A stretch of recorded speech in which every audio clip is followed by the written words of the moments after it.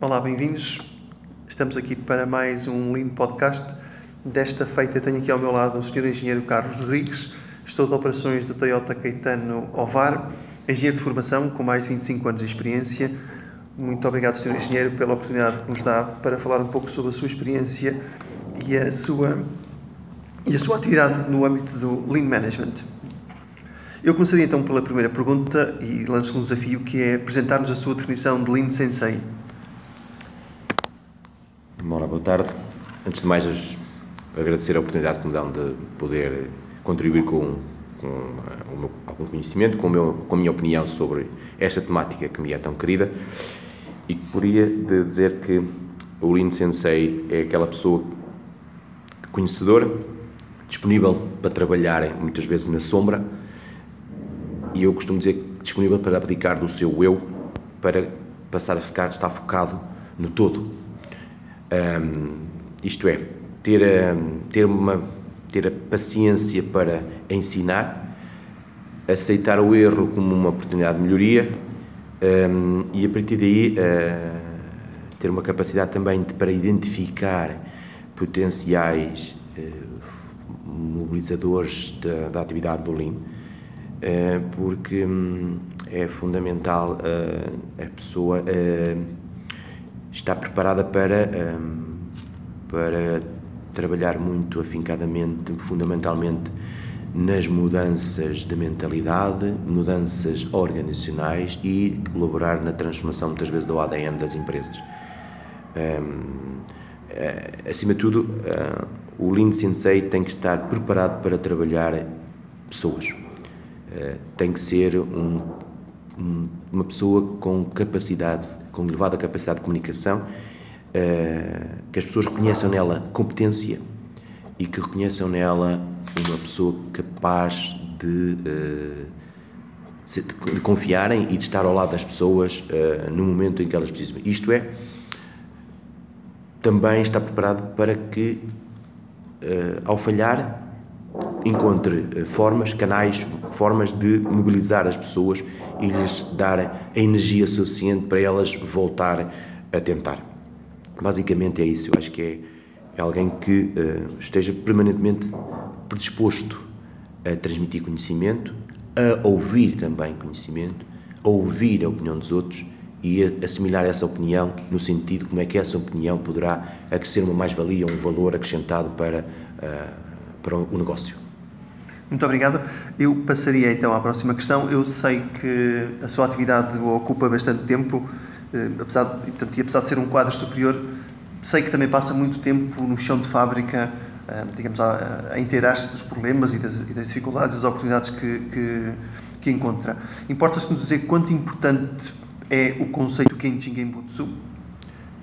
Ok, Genchi Genbutsu, a tradução muito simples é estar no terreno e com nós próprios observar as transformações e aquilo que o terreno nos dá, e a partir daí tirar as nossas leituras.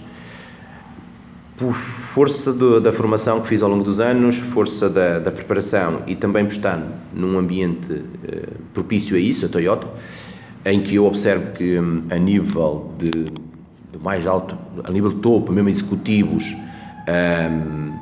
fazem isso com muita frequência. Aliás, nós participamos todos por ano, fazemos 3-4 vezes uma coisa chamada European Productivity Kaizen Meetings, em que a parte de gestão de topo executiva passa um dia no terreno a observar as melhorias que foram feitas ou que têm sido feitas de um ano para o outro ou de um mês para o outro.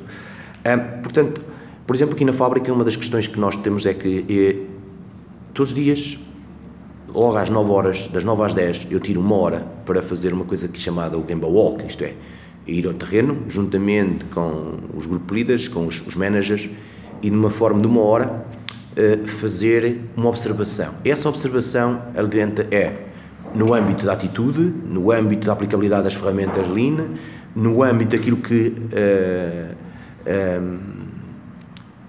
se o negócio está ou não alinhado, e cobrir várias áreas. E esse momento é um momento, acima de tudo, também de partilha, e ao fim e ao cabo também estou a fazer uma coisa que é aquilo que respondi na linha 1, é ser um sensei, alinhar as pessoas num pensamento e ao mesmo tempo ouvir. Fazemos isto à segunda-feira numa área, à terça-feira noutra área, por exemplo, à segunda-feira na logística, à terça na soldadura, à quarta é na pintura, à quinta é na montagem e a sexta-feira é free.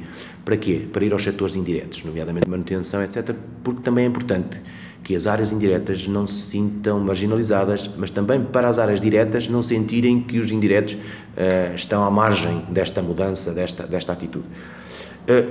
Isso permite-me a mim também ter uma noção real daquilo que se passa no chão de fábrica, conhecer as pessoas terem uma oportunidade para me dar a opinião, os colaboradores verem que a gestão está próxima, que têm acesso a ela, que ouve e que, acima de tudo, conseguem formular decisões não com base no diz que diz, ou que alguém disse, mas sim decisões. Não quer dizer que não seja importante ter a opinião dos outros, sim, claro que sim, mas também ter a opinião própria. E essa opinião própria vem muitas vezes a nós próprios observarmos. E dentro desse Gemba Walk também muitas vezes tiramos alguns minutos para ficar a observar o posto de trabalho, por exemplo, ver as movimentações e daí treinar a capacidade dos managers, group leaders e etc. para o chamado treinar o olho para a identificação do desperdício. Porque isto só se treina com muita prática, com muitos anos, é algo que vem muito indexado à experiência e ao feeling. E claro está, tendo toda a preparação do que é trabalho normalizado, do que é nivelamento de produção, do que é gamas, instruções de trabalho, etc. E depois de que forma é que isso é operacionalizado. E muitas vezes aproveitar também para fazer aquilo que eu acho que continua a ser uma área muito básica e que, por ser tão básico, muitas vezes é tão difícil de manter, que é uma coisa chamada 4S. Muito bem. Sem dúvida estamos na presença de um dos mais experientes líderes senseis que eu conheço. Eu passaria então à próxima questão, que tem a ver com o seguinte. No seu dia-a-dia tem a seu cargo imensas funções e responsabilidades e eu gostaria de saber de que forma é que os conceitos Lean Thinking têm impacto na gestão da empresa.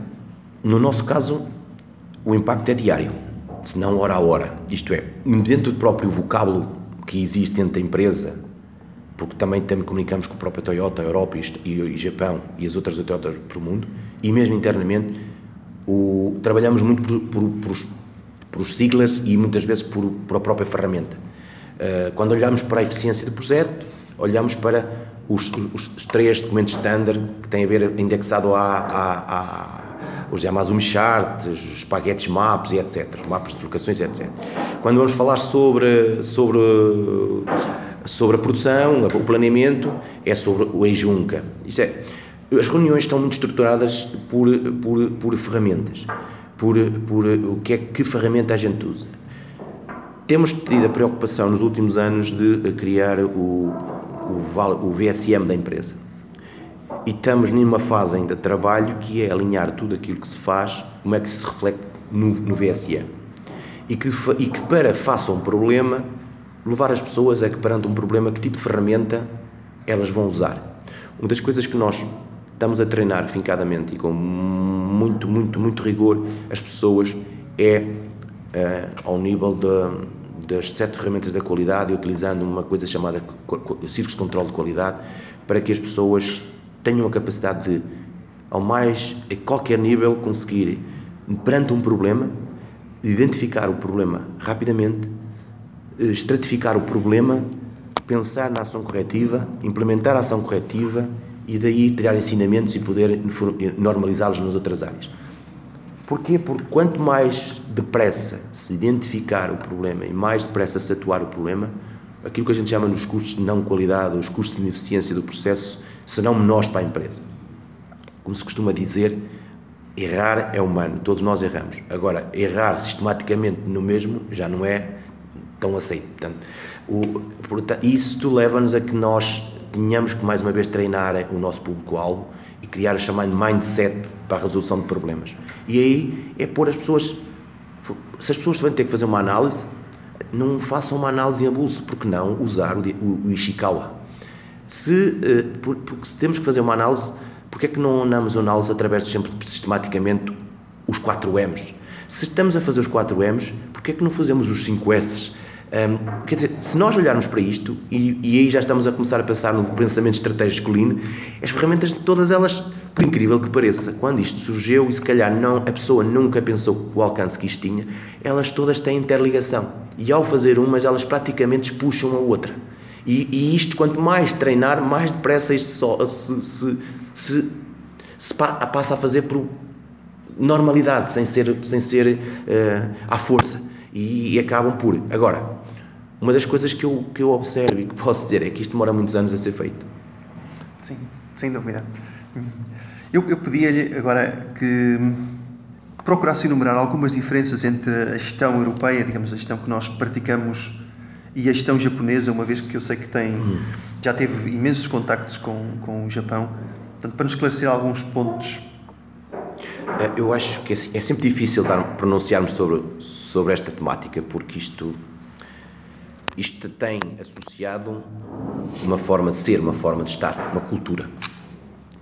É óbvio que a cultura japonesa é diferente da portuguesa e vice-versa, com vantagens e desvantagens, mas, por exemplo, quando tenho a dizer assim, nós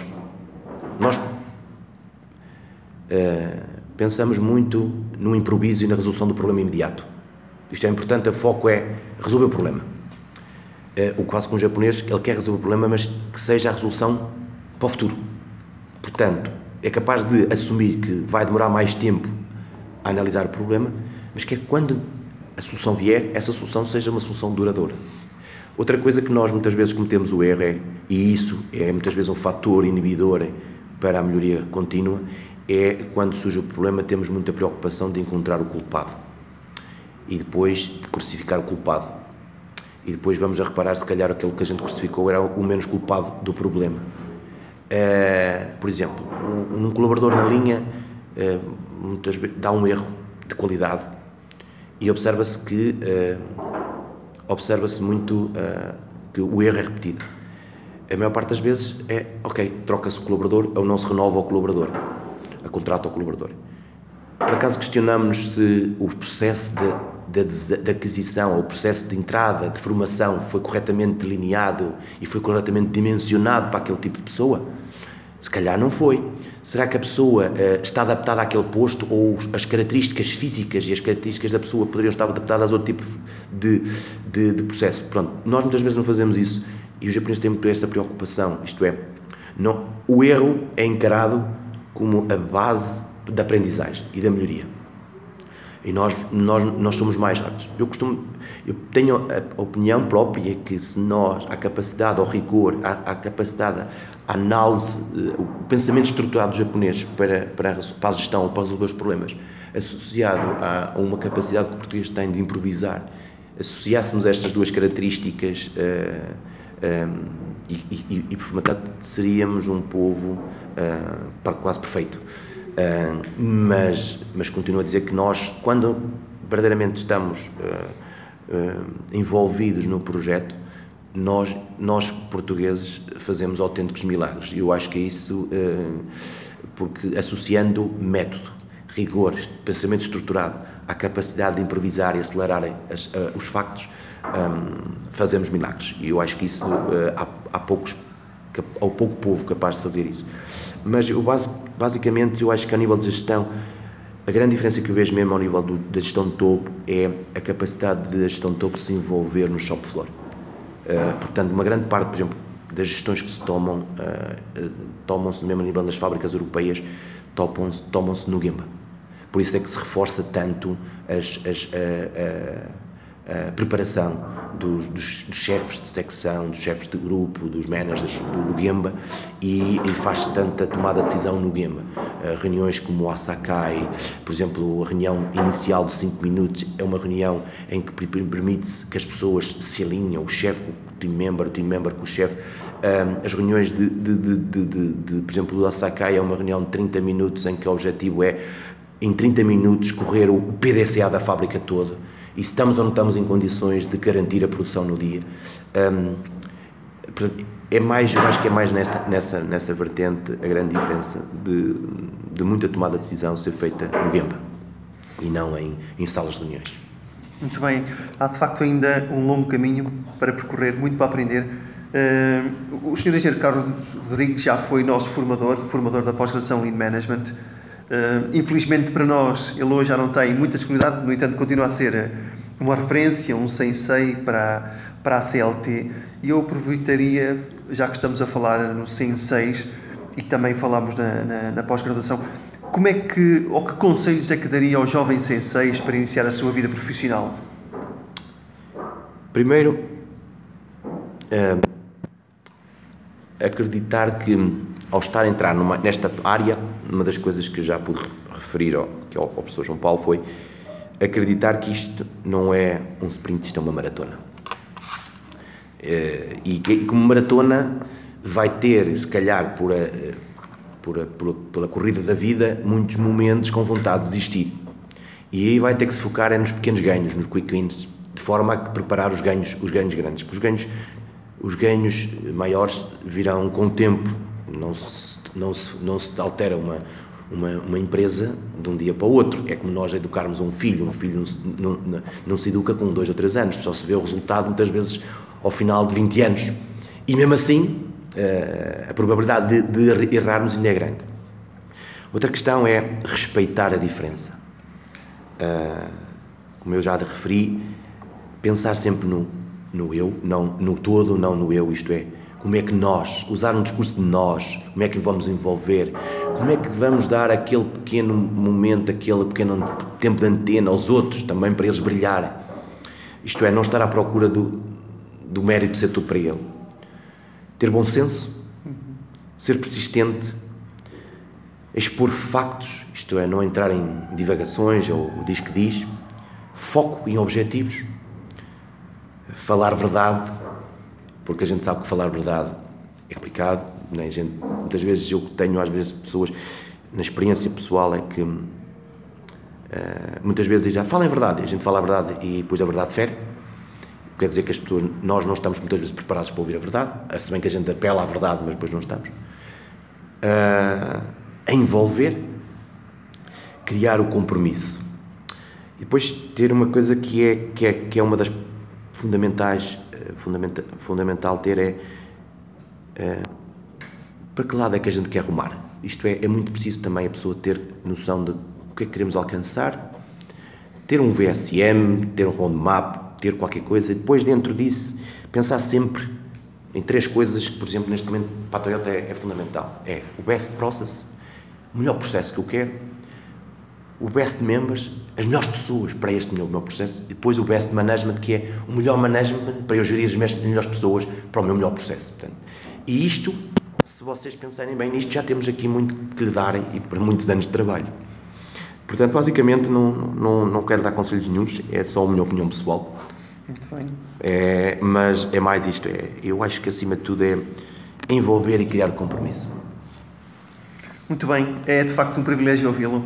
Eu sempre que venho aqui aprendo muito e recordo a frase: o Lean não é um sprint, é uma maratona, portanto é uma caminhada que se faz todos os dias. Sr. Engenheiro, muito obrigado pelo seu tempo. O prazer foi meu. Esperemos contar com a sua presença e com os seus ensinamentos. Muito obrigado. Obrigado.